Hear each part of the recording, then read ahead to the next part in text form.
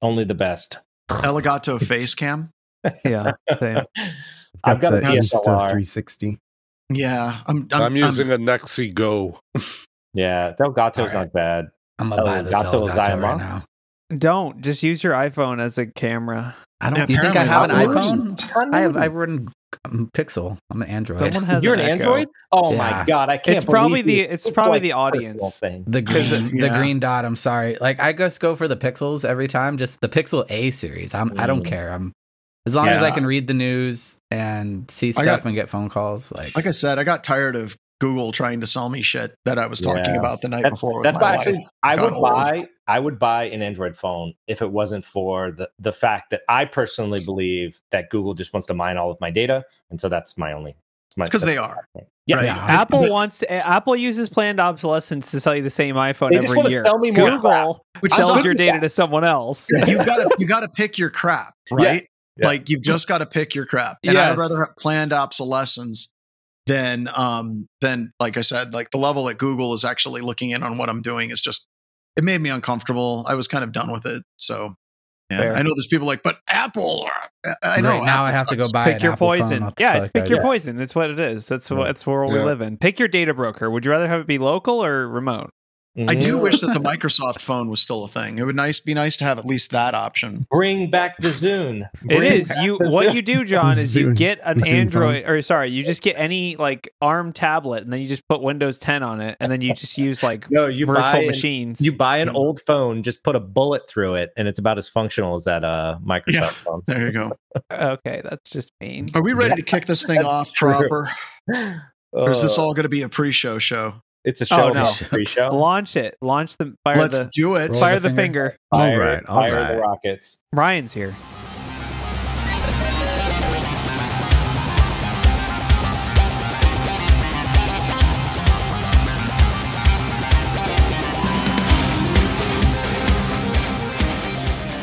Welcome, everybody, to another edition of Black Hills Information Security Talking About News. And as Roger just pointed out, the only Infosec news podcast that gives you the finger right at the beginning. This week, we're going to be talking about the MoveIt vulnerability, because literally that is probably the single most important thing that is on the news today. But we have other news stories that maybe we're going to get into, like how long John Strand underwear model insurrection was sentenced to prison, which I'm sure is interesting. Who the hell put this here? Whose picture is that? Whose picture is that? I can see who did this. No, I can tell you it was me. That just means Wade's hovering over it. Don't let him. Oh, don't shoot the messenger. no. That's Wade, though. But no. So this is actually the real question: is who wrote the news article? But all we know is that John Strand, international. I don't know how you can be a national underwear model, but he's an international underwear model. He was sentenced to 32 months in prison. 32 months. He cannot do the math to turn that into years. Do you think so he's going to that's why be an underwear model in prison too?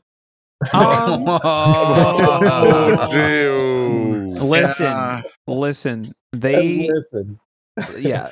I honestly wonder how are these people being treated in prison? We know certain people are treated really badly in prison based on their crimes. Like, do you think secessionists are like, is that good or is that bad? I think it depends on the prison you go to. Like, Martha Stewart's prison sounded pretty awesome. What's that lady from Thanos? Was it Thanos or Thanaros? Theranos, the Elizabeth Holmes. Yeah.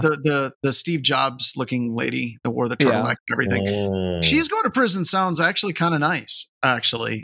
Seriously, if someone were to come up to me and like, John, we're going to take you to prison, and there's going to be sporting activities, cooking classes, and arts and crafts and exercise hour, like, and there's no real perimeter and there's no fence and there's no armed guards, like, sign me up. Sounds like the Hotel California. However, the web proxy. I like. Very good, Ryan.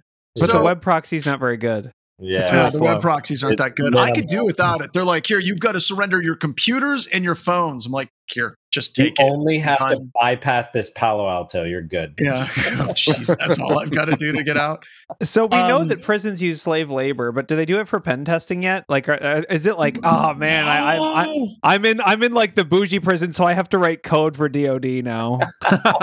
Roger's asking how many hacks gets him in. We need to create this prison. We need to create this prison, and we need to partner with them. This is evil. We're like a corporation trying to figure out how to profit up the United States. It's really fantastic, everybody, that's not the way the actual prison system works in America, right?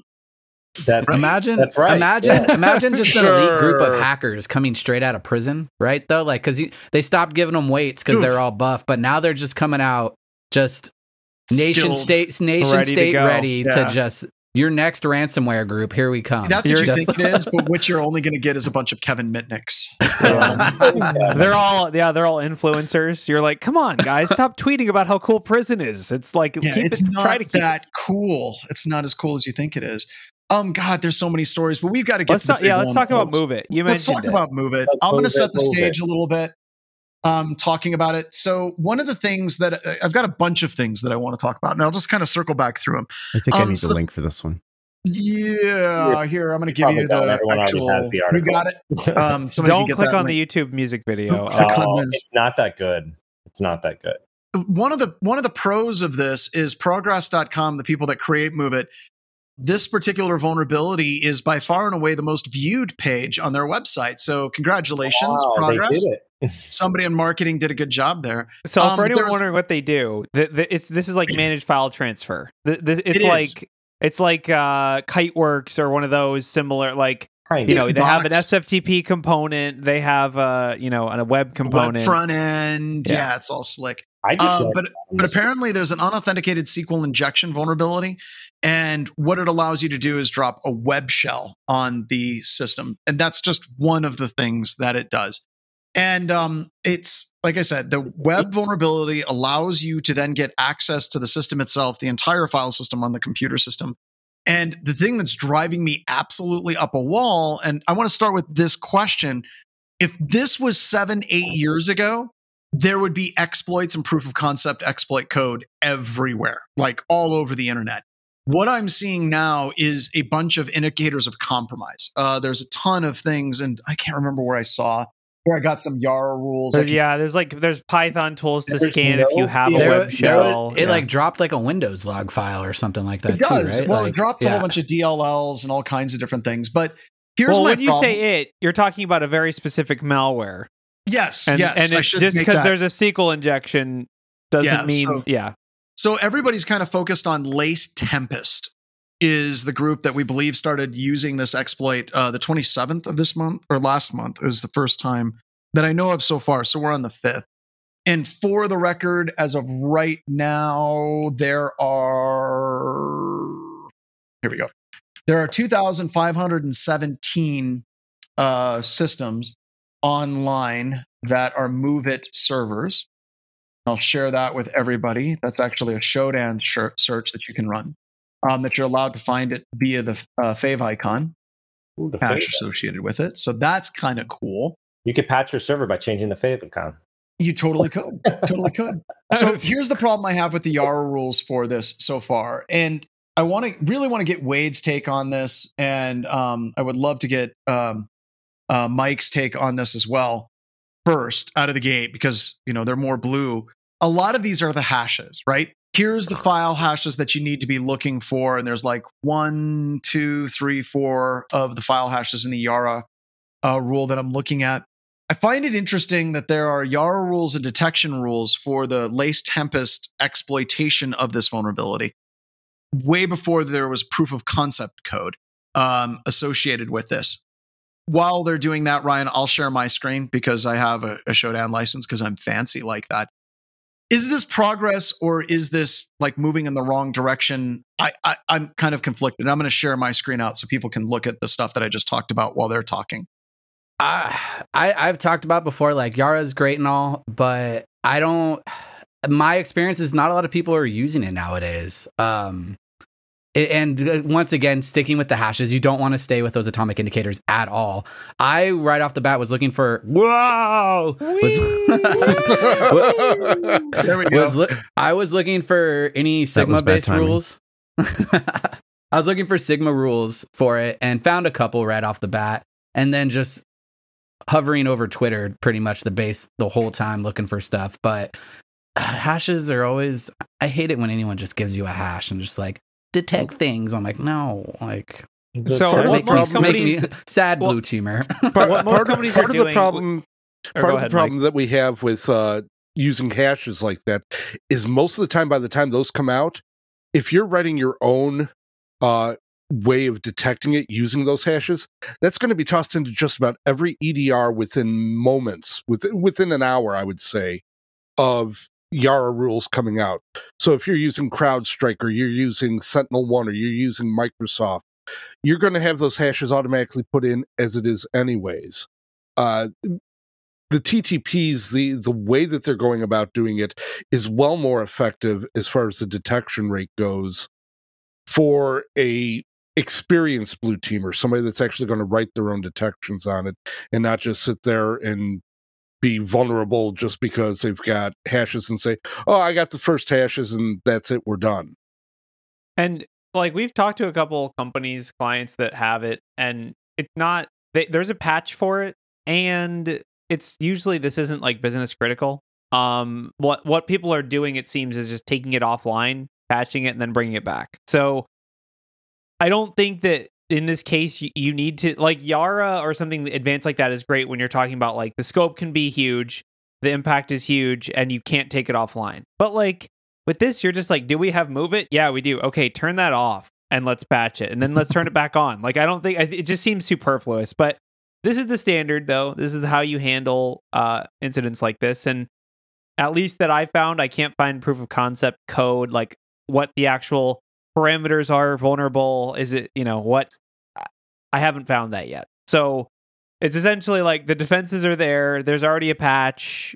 Hashing and doing all this fancy R stuff is probably not worth the time. By the time you get the rules dropped in, you should have just patched it by then. So I'm just burned out. Like there's been bigger stuff, right? Log4j kind of already, like that's the first thing I'm thinking of that's in recent history that I would care more about than this. I also like honestly, I dived into it when it first came out and then realized like, oh, no one I know, none of the corporate people I work with, or like I don't have it, or a lot of other people don't have it. It's a lot smaller of a footprint, so yeah, I didn't care. But let's talk about that footprint just for a second. That footprint, it may be small in the number of systems. Like I said, if you go on Shodan, it's something like 2,500 systems are running it now. The vast majority of them are in the United States. And I'm going to share my screen again because I was going to bring that up. They also have a software as a service offering. And Gossi the dog had credible information that the SaaS offering was vulnerable as well. So here you've got the number of systems, and the vast majority are in the United States because it's a really expensive product, apparently. And apparently it's heavily used by the United States government, which is probably part of the reason that we have Lace Tempest or advanced APT groups actually going after it. And some people have called out in the comments so far that it's not quite as simple as just bringing down the file transfer service and then bringing it back up, patching it and bringing it back up, because there are actual organizations that are heavily using file transfers. In particular, one of the customers that we have talked to, Ben from Casey, I think brought that point up, was a law firm. And I think that this also gets into some really interesting questions about, it's one thing to say, here's what you need to do to patch it. I agree with the Yara, like the utility of Yara rules are less interesting to me at the moment than the detection of the attack. And more importantly, like, does anybody know what the logging of this is to be able to tell if you've been attacked? Because a lot of the detection that I've been reading online is really, really light, right? Like they're like, here's additional best practices and here's some IOCs. And the IOCs are absolutely like the generic Yara hash IOCs. What kind of logs does MoveIt generate? Can we actually look at those logs to see what, if an exploit actually happened? And I know I can answer this question, but I want to kick it out to Paul, kind of talk about this a little bit. This is the Trusted Sec blog, which I think is the best blog for this one. So this is a write-up of the web shell that the threat actors were using. Yes. But yeah, and that's, once again, this is more useful. This is more in line with what Wade and Mike were talking about. And I'm not as interested in the actual hashes. I'm really interested in the tradecraft that was used for this, because odds are the attackers and the pen testers will be following the same pathways. So yeah, the other thing to keep in mind is like one of the recommendations, what obviously to apply the patch, the other recommendation is just to completely remove the web interface or disable the web interface. And that would leave the SFTP, which to be honest, I would guess for like a law firm, the web interface is just as critical because you have, distribution of documents and things like that. And that's all very important using primarily the web interface. For probably financial industry, it's more using of the actual SFTP, just sending statements and financial stuff back and forth. Like that's, they used to drive a truck with a bag of checks. Now they do this. Yeah. I mean, I definitely think that it's one of those, honestly though, having done a lot of pen tests for organizations, the file transfer applications are one of my favorite targets because they usually don't have single factor, they usually do have single factor. They don't have multi-factor. And they usually don't have good account management practices, and I can almost always find credentials and data breaches for these types of file transfers because they have really widespread usage. Where like if you work for any other company and I have to send you a file, I have to use this appliance. So that means there's hundreds of thousands of accounts of people that have used it once, and most companies don't expire the accounts. So it's like you have this huge list of accounts that are permanently enabled with bad credentials. Honestly, more than anything, we use it as a phishing vector, not necessarily to access sensitive data, but we use it to send internal spear phishes a lot. So you might get an account, they have no access to sensitive files, but I can go in this file transfer application and send an email to our point of contact or another target, and it'll have an attachment or whatever, and it will come from a trusted sender. So it won't be like external email. It'll be like this person shared this file with you, which is an excellent pivot to Reddit detection for that too. This gets into a conversation that I'd like to kind of rehash that we had today at the BHIS meeting, where we have had customers that we found single factor authentication. We weren't able to exploit it because there wasn't a 0-day or we didn't have credentials in breach databases or anything like that.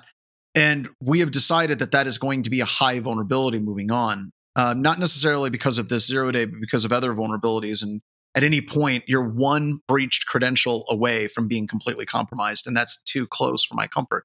So kind of opening that up, I mean, even in BHIS, we had different opinions. What do you all think about that? Just like, hey, if this is single factor, not that two-factor would have stopped this, but just basically bringing up these types of portals and saying, look, these things should not be exposed. And if they are exposed, it should be two-factor. Ralph was talking. Sorry. Yeah, sorry. I was just going to say, I have two things on this that I'll just hit. So the first one is that not every time can you immediately deduce whether this interface is single two-factor or not. Yes, exactly. Right. So sometimes it'll ask for that authentication method later, and it's an option that you can enable or disable. Right.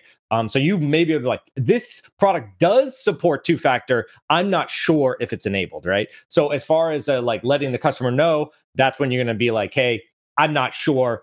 Is it two-factor, asking the customer, or two, writing it up and then, being like, oh, well, we weren't sure, we weren't able to determine, but we wanted to make sure, right? So that's kind of my take at like how to approach that single factor, right? Because there's times where you just don't know. There's not a way without a valid credential to confirm whether there's two-factor. Other times it's easy to tell. Just like it has to be a dialogue. It's a tagging on to Corey's talk, right? Like, all these things are one-time use, but the biggest part for the blue teamers is you're fighting against the corporate culture, right? And usually when people are using these type of stuff, it's the business people, and those are the people who are making the money and who can scream the loudest. So you really have to fight for that. The stuff that I've seen put in place is that it all has a time to live. That's pretty much the account is going to die or get deleted even after use, and everything that you sent with that dies right off the bat. Yes, and that's how it should be. So that's important. Timing out of the files that you transfer. That's a great point. And the other thing, go ahead. The other problem with multi-factor, at least in the financial industries that I've seen that use FTP, SFTP, is a lot of it is just straight automated. So the transfers are done in batch at XYZ time, and nobody's actually physically touching that login on it. So I'm not sure. I haven't delved into a lot of the FTP stuff at this point, but I'm not sure if you could even automate the answer of a multi-factor authentication on it, whereas a time to live would help create the situation a little bit better. Because it's reducing the total blast radius of the attack, right? I mean, like you gain access to a server and you've gotten access to the files in the last hour or two. That sucks. There's no question, right? But if you gain access to the server and every single file that's ever been transferred for the past 5-10 years, that's catastrophic at that point. Yeah, and that's the other thing I was going to say is like we talk about, this is an old school attack. You talked about, 7 or 8 years ago, this would have been, just another SQL injection. And even today, it's insane to see an application that's this recent that still has SQL injection. But I think the thing to think about with this is one advantage of this is that this is an application that you can put absolutely on its own network segment out in the void with no access to nothing, because it's all point to point of like user to user to user to user to user. When you get into the automation stuff, hopefully it's still point to point where it's like automated automated system to automated system. So like if I shell this thing and I get access to whatever it has access to, you would hope most organizations set this up to be isolated on its own network segment or in the cloud by itself, because it doesn't need any access to it. But it is funny because it's a SQL injection. You can get system access, and then anything the system has access to network-wise, So it's an old school vulnerability that you just hope that as a community, as a security industry, we know we have this file transfer appliance. We're going to put it by itself in this network segment with access to nothing. It's an old code, but it checks out. So 2 stories of detection that I think are important just from the last week at BHIS. One of them is an IR engagement. So the customer, you talk about the best practices and reducing the blast radius. This particular customer only did the file transfers to specific IP addresses. Yeah. And they actually put in rules, I think within this application, Move It, you can say you're only allowed to receive connections from this IP address over here. And the way that they detected it is they noticed that it was literally sending data to places that were not on that approved IP address list. So then we got involved. We started looking at it. We're like, holy crap, it's literally like communicating to systems that it honestly should not be able to communicate with at all. And I love that as a story because, yes, the customer was one of the people that got hit, but let's be honest, how many companies out there would be able to detect something like that, right? Like they put in the rules, whether it's a firewall rule or a local app rule, to restrict it because that's good security practice, right? You're going to say, hey, we just got to do this with this IP address over here, lock it down. They do that. And then they're able to detect whenever something is outside of those conditions. And I think that when we're looking at computer security, a lot of people are missing that second step. They'll go through the various steps to try to lock it down with a firewall rule, lock it down with a local rule on the application itself, but they don't have any detective capabilities to say, hey, if anybody is making a connection to an IP address other than this one, then freak out. They're not putting in rules to validate their security support structure. So that was one customer. And the other one was a SOC customer of ours. As soon as this hit, because we're pulling sysmon logs from all of our different systems, because sysmon is the cat's pajamas, we're able to go through Event ID 1 and identify the vulnerable versions of the the Move It server. And we're able to say, are any of these hashes in our database and able to identify going through and saying, all right, customer, you have this. It's absolutely vulnerable. I think the customer, we saw 2, actually. I think we saw one that was making a connection to the domain for the SaaS service. And then the other one was a customer that was running it internally. But we were able to notify them ahead of time. But if that is being exploited, it's like, literally, you need to fix this right now. And the thing that bothers me is like a lot of these general blogs talking about this, Trusted Sec aside, I think that theirs is really, really, really solid. People aren't having conversations about not just how you detect this thing, but how do you set up your architecture to detect things like this moving forward in the future? So your first story, it hit a nerve for me because I feel like that's where the separation from security engineering and security operations really creates a hole in defense. Yeah. Like, especially with bigger organizations, usually the people who are setting up the tools aren't necessarily the people who are running them later or building those detections for them later. And like going from large corporations and small corporations, I will say usually the smaller corporations have more fine-tuned stuff because it's the same person doing everything. At least like in a more healthy environment. Whereas as myself, someone who ran and deployed the tools and then also built the detections, I knew the tools back to front. But it's a little bit harder to get that level of communication with a security engineering team to build that stuff. I didn't even know about that other part, John, that you could put in that whitelisting, the listing part, or in the back end. Which I don't know if they put it in as a firewall rule in the SFTP service and the web server was exposed to everybody. But look, if I'm dealing with a customer, and this is one of those things people talk about insurance companies, and they're like, if we get hacked, is the insurance company going to pay out? You'll want to be at that tier, right? Where you put in the security controls, you had validation for the security controls. Sure, you got popped, but it's going to be damn hard, totally not impossible, but damn hard for the insurance company in that situation to say, we're not going to pay out because, you had weak security. I mean, you're putting in filtering and you're putting in detections to see if anything exists outside of that condition. You're already 2 steps removed from 90% of the companies that are out there for security. It's a really good way to pitch it too, is you're eliminating risk and for the company in order for them to use that insurance and tying back your security controls to stuff like that. But I have 3 little things I just want to say about the MOVEit vulnerability. One is that Shodan list that you sent, John, that includes a Secure It Mobile, which I guess wasn't vulnerable to this. So like that hash, right, for the favorite icon includes like the mobile sites as well, because those are web interfaces. So it might not be an exact representation of all of the MOVEit transfers, right?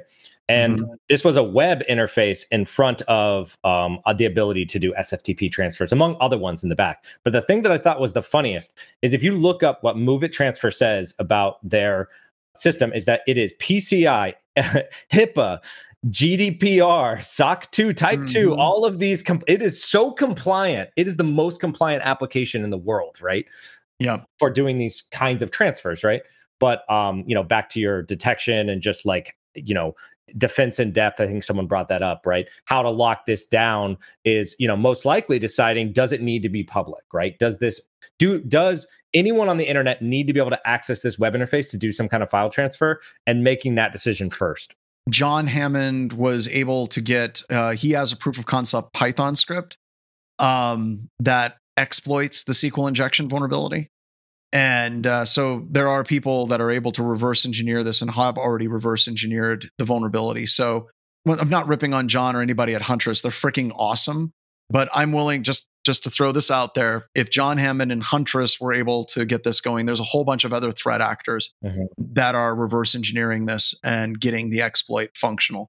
And he has a full video if you want to see that as well. Awesome. Yeah, I can't believe I'm about to say this, but I feel like, okay, honestly, how can you have a PCI compliant website if you don't have parameterized SQL queries? Like, shouldn't that be on the checkbox list? Like, for real. Like, I know PCI compliance is a lie. I know I know how they work. I've done it. I get it. However, should there be some stupid checkbox I can put on my website that says we passed a basic web app audit? Or like, because truthfully, in 2023, non-parameterized SQL queries, meaning I can go from injection to shell in X number of steps. The entire exploit in the video, and it could be sped up, is like 1 second. So shouldn't there be script? Yeah. Shouldn't this be part of compliance? Is like we use modern security practices to build our apps? No? Okay. I'll move on. I don't know. I can send you over a fainting couch and a box full of pearls for you to clutch. Are you honestly that surprised by vendors? I mean, yeah, I'm sure that they have a security test. Yeah, I'm sure that they might use parameterized SQL like statements in most of the app. But once again, it just takes one simple mistake for something like this to go through. I'm just saying there's developers that were born after I learned you shouldn't do this. Okay. It just takes one intern, all right? There we go. You're right. It does just take one intern or one slip up in the code. Yeah, but here's my question, and this is something that's absolutely shocking to me, is once again, if I was 8 years ago, there were many times the offensive community would have released the proof of concept code before the patch was released. This happened many, many, many times. Is this progress in the industry as a whole? Like, We're sharing DTEX, we're sharing YAR rules, good, bad, or not. We're sharing blue team stuff before the red team stuff hits. Is this progress, or is it just an indication that red teamers everywhere are probably lazy? Because I can guarantee you, if BHIS was in the middle of a test and this was something that was there, like, we would have crowdsourced and had an exploit. And there's got to be other red teaming companies that have the exploit already built. I can make some calls real quick and find out.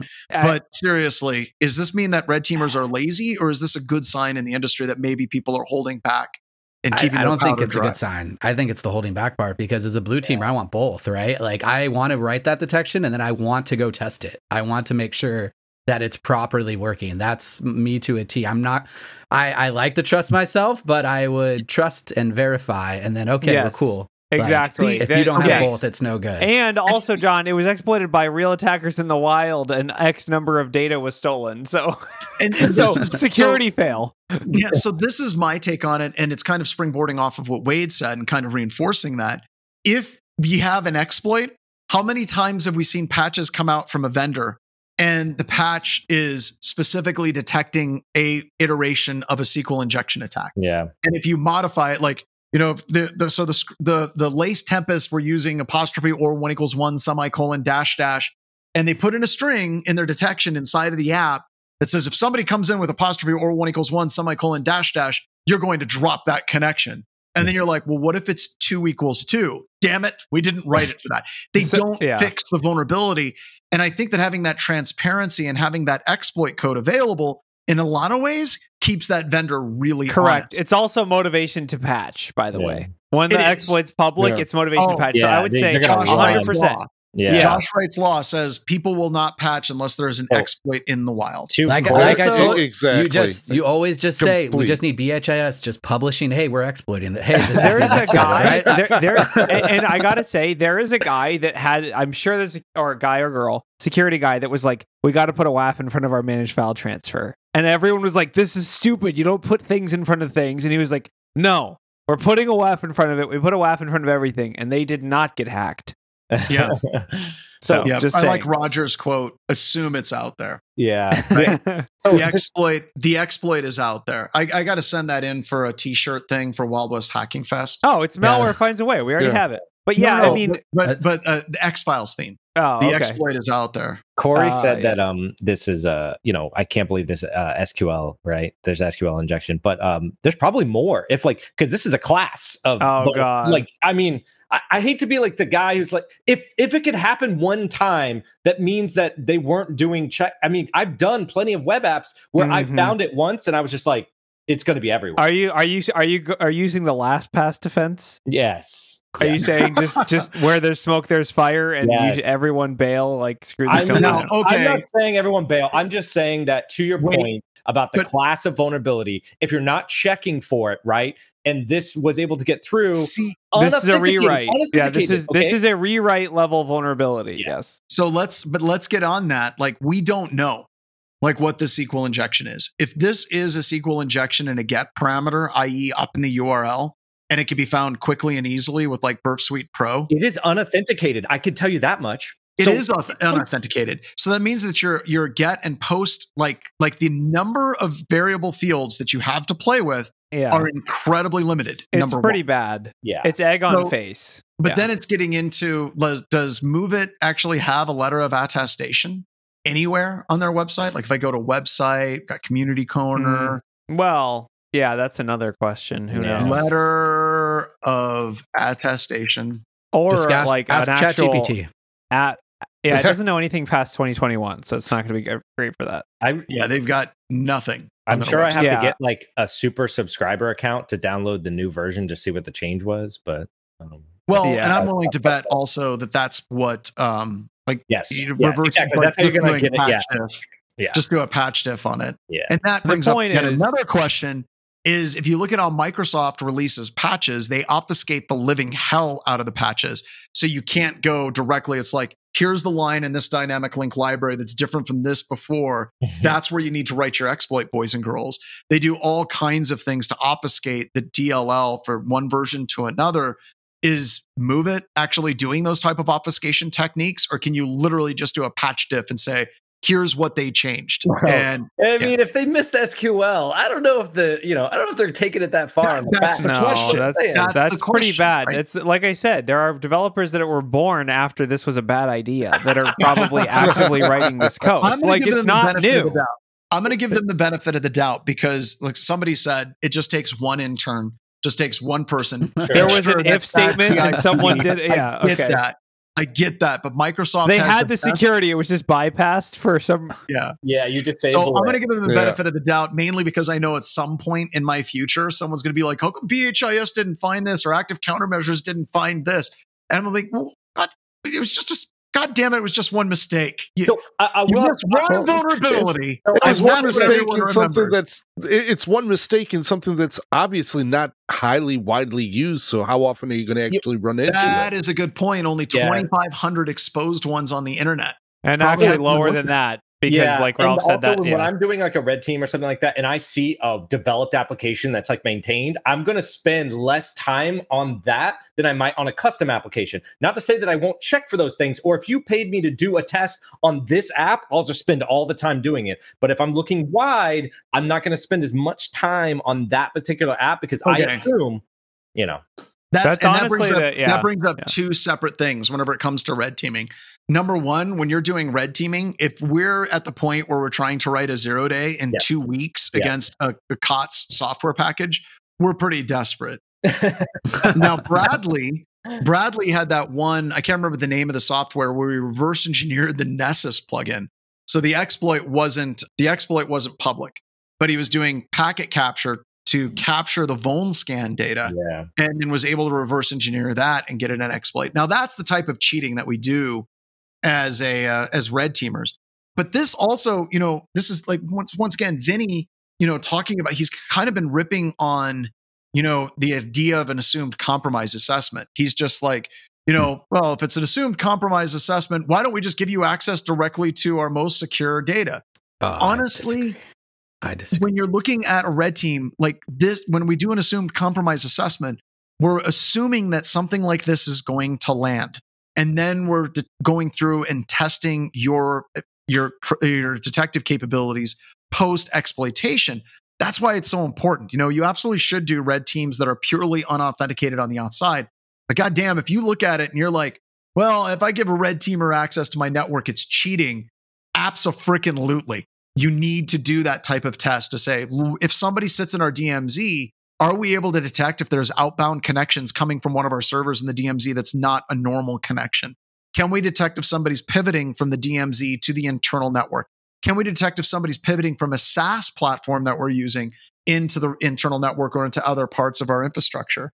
That's why these types of tests exist. You can't expect your red team to come up with 0 days every single time, number one, because that's dumb and it's really, really expensive. And number two, they're totally not going to hit the same 0 days that other attackers are going to go after. I mean, also the point of, if we're doing a red team and we're hitting this thing up, do you have the logging? What data did we get access to? So, and not to toot our own horn or our clients' horns too much, but we do have a lot of clients at Black Hills that hire us to do testing of commercial products like this. And on some level, you could say it's stupid because they didn't code it. And if there's an issue with it, they're just going to have to kick it back to the vendor. But this is a great example of, if you are one of those paranoid companies that hires pen testing firms to test your commercial applications in depth, like web apps, assume compromise, full on, not just like, oh, we saw it on a red team, didn't look like a juicy target, but like, here's the Move It application, here's credentials for it, see if you can do anything bad. That validates the value of this, because there's always, I'm not saying we definitely would have found it, but there's the potential we find it. So it's, the people that are really paranoid are, this is edifying for them, where they're like, and a consumed breach is like a total positive win for the blue team. A lot of times, like, it looks really good for us, where you have to actually move to assume breach. If you caught them trying to get in right off the bat, like, it's always a good ego boost, to tell you the truth, right? And there's nothing wrong with that, right? It's not It's not meant to be adversarial at all. But I want to springboard on what Corey was just talking about. As the owner of Black Hills Information Security, the only companies that I know that actually hire red teaming companies to go in and do assessments of the products that they're using would be like financial investment firms. I think we have one insurance company in like over 12, 13 years, and then a couple large scale manufacturing companies. And my point with that is these are companies that have monster security budgets. Their a level of risk tolerance is almost non-existent. It's not something that a normal company can be like, you know what? I'm paranoid of every single application that we have facing the internet. We should have that tested.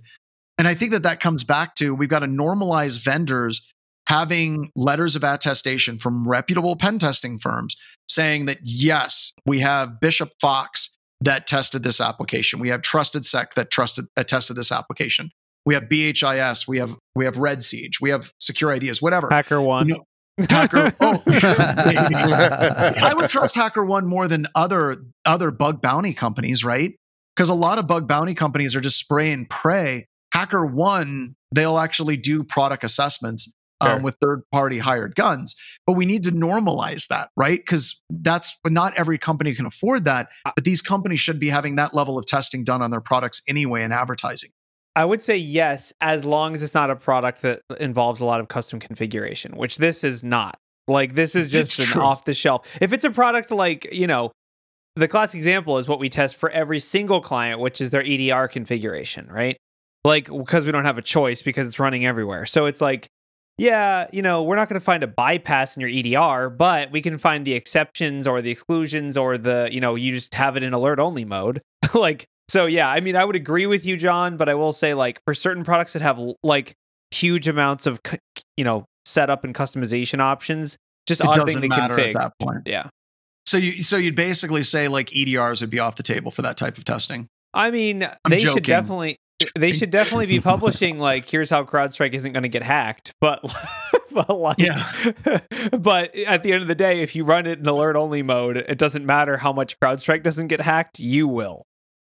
Yeah. So. And how many times do you see EDRs get quote unquote bypassed? And the EDRs are like, they disabled application allow listing. Like, they shouldn't have done that. They had alerting not blocking mode. A lot of time. Yes. And also like, we had a rule because people needed to do their jobs, which their jobs involved running macro enabled documents from the internet. So but like that's not on the vendor. But anyway, we spent way too much time on that article. But interesting kind of, here's where we're at with security. Old is new, new is old. Nothing has changed. That defense in depth, Do you guys want to talk about the Gigabyte one? The yes, that's a good one. Put your tinfoil hats on. I thought it was Gigabyte. Oh my god, Giga? No, it's Gigabyte. It's worse than Gigamon. It's Gigabyte. Gigamon.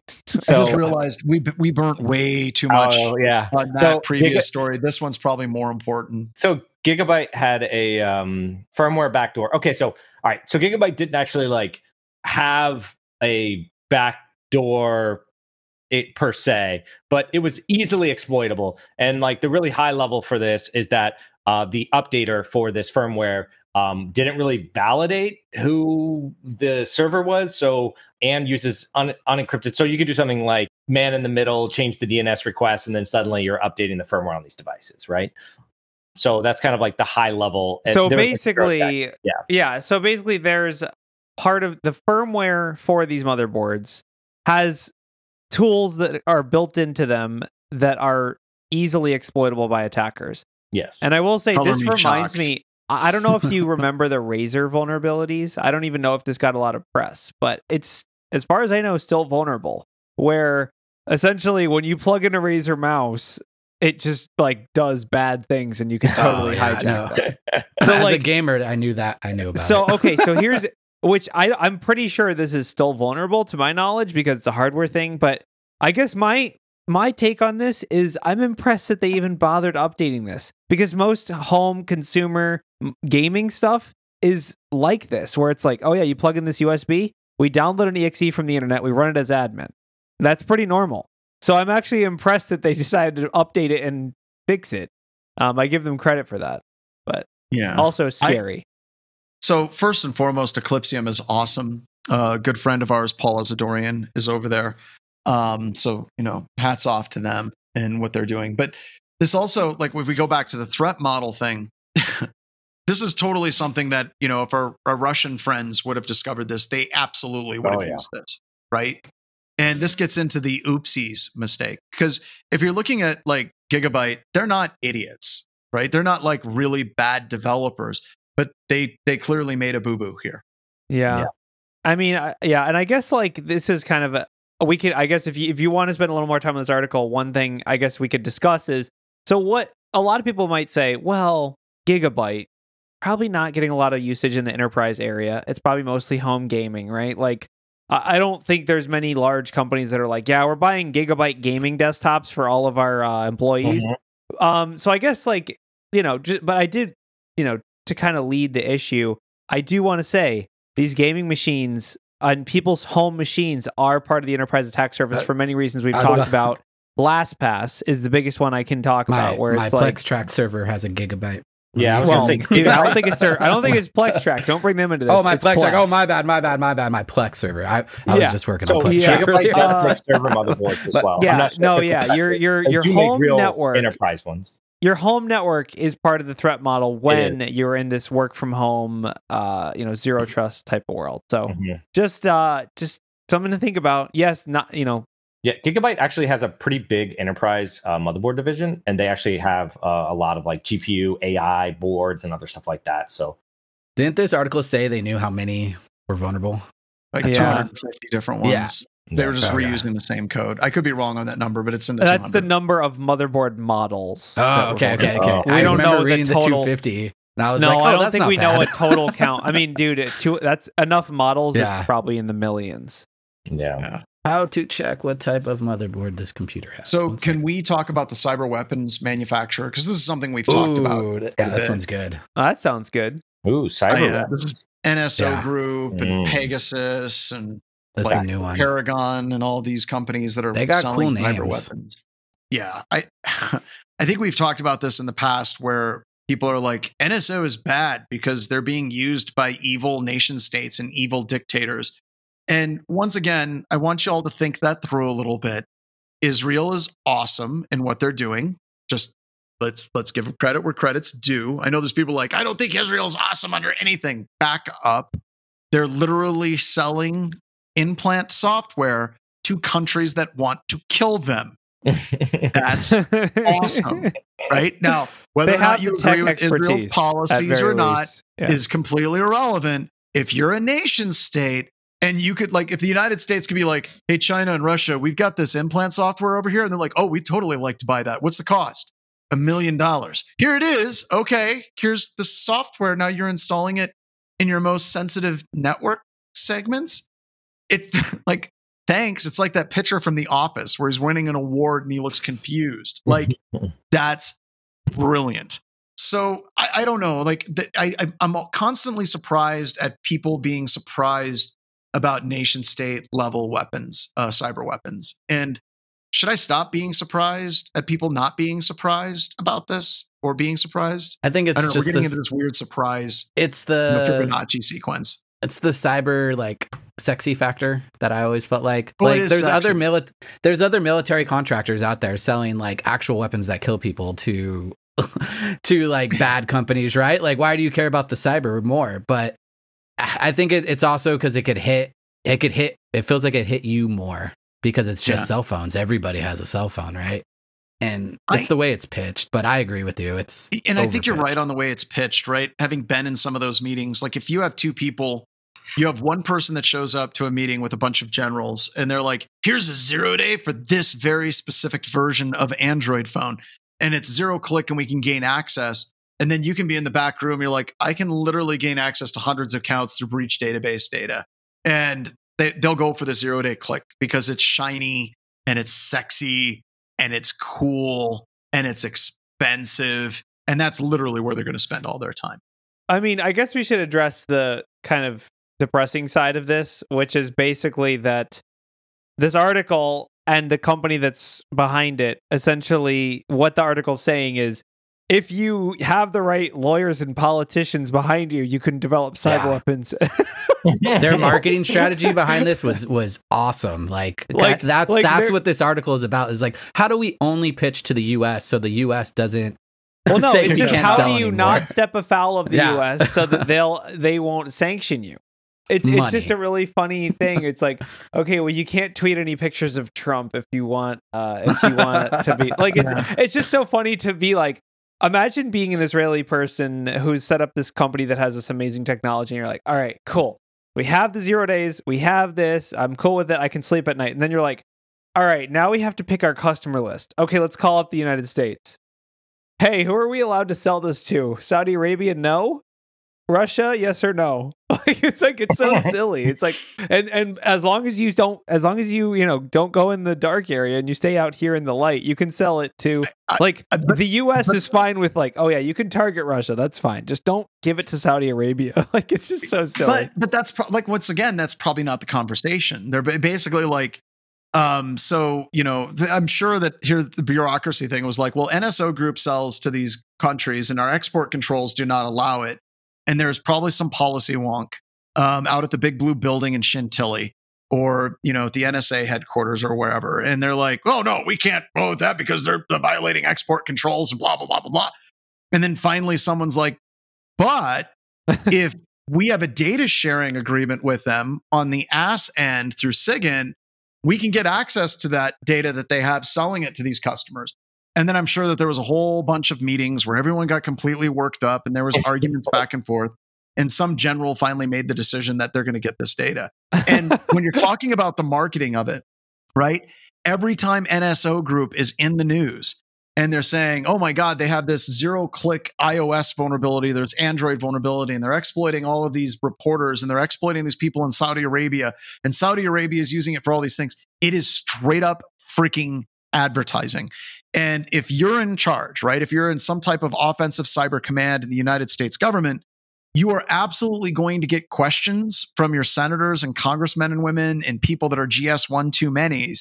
They're going to be like, well, if our adversaries have this level of capability, why aren't we buying it and using it, or at least developing that capability? And then how they develop it is they create a company here in the United States that's a shell company.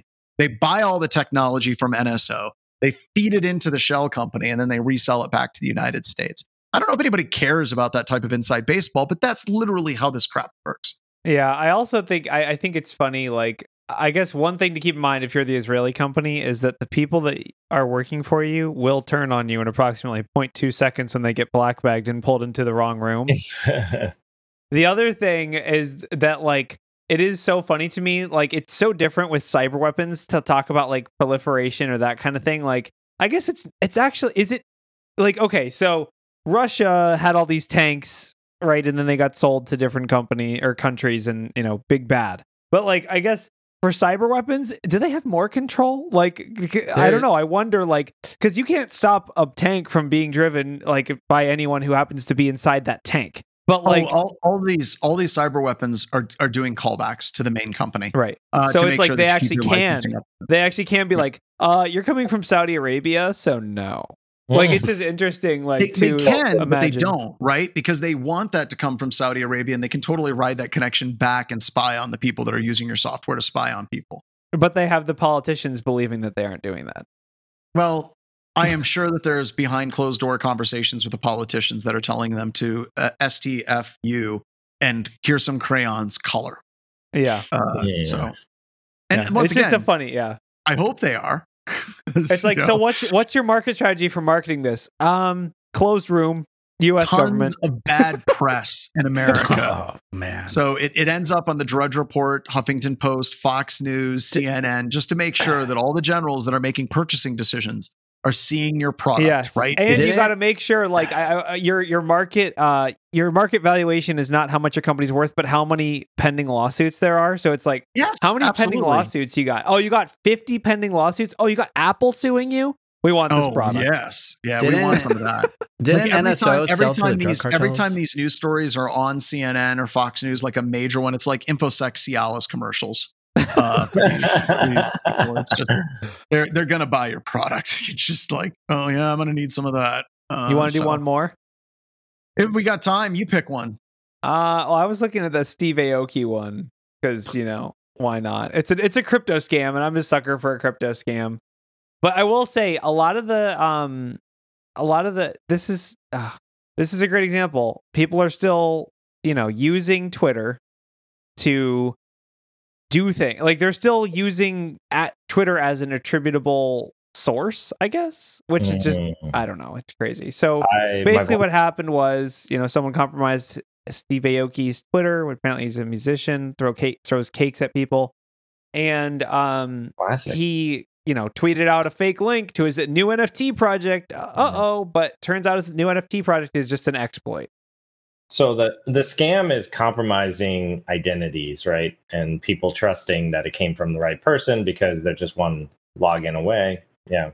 It's just really funny. In the crypto space, they've solved this. Like they've solved like identity attribution. They have like the blockchain. They have like but you got to put in the work to do the validation, right? Well, yes, that's correct. And that's the thing that with NFTs people don't want to do because they want to mint it, they want to be first to do it. But Isn't this just like the great Abraham Lincoln quote about the internet? You don't trust anything on the internet. Yeah, I read that on the internet. But he tweeted it.